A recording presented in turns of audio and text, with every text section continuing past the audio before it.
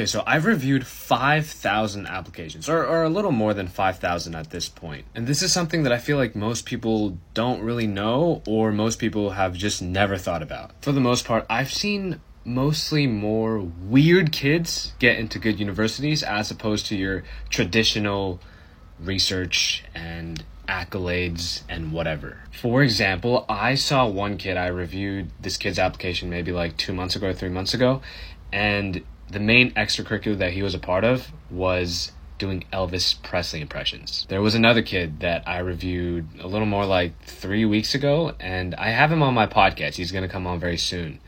And his main extracurriculars were judo and being good at Fortnite. And guess where both of them got into? They both got into Harvard. The moral of the story, and something that you should focus on now that you know this information, is that you don't need to do the traditional research and crazy awards and competitions in order to get into top universities. You're actually probably better off doing something that you're actually passionate about, because that passion will show through in your essays and the way that you word your extracurriculars even on the Common App. Follow for more niche advice.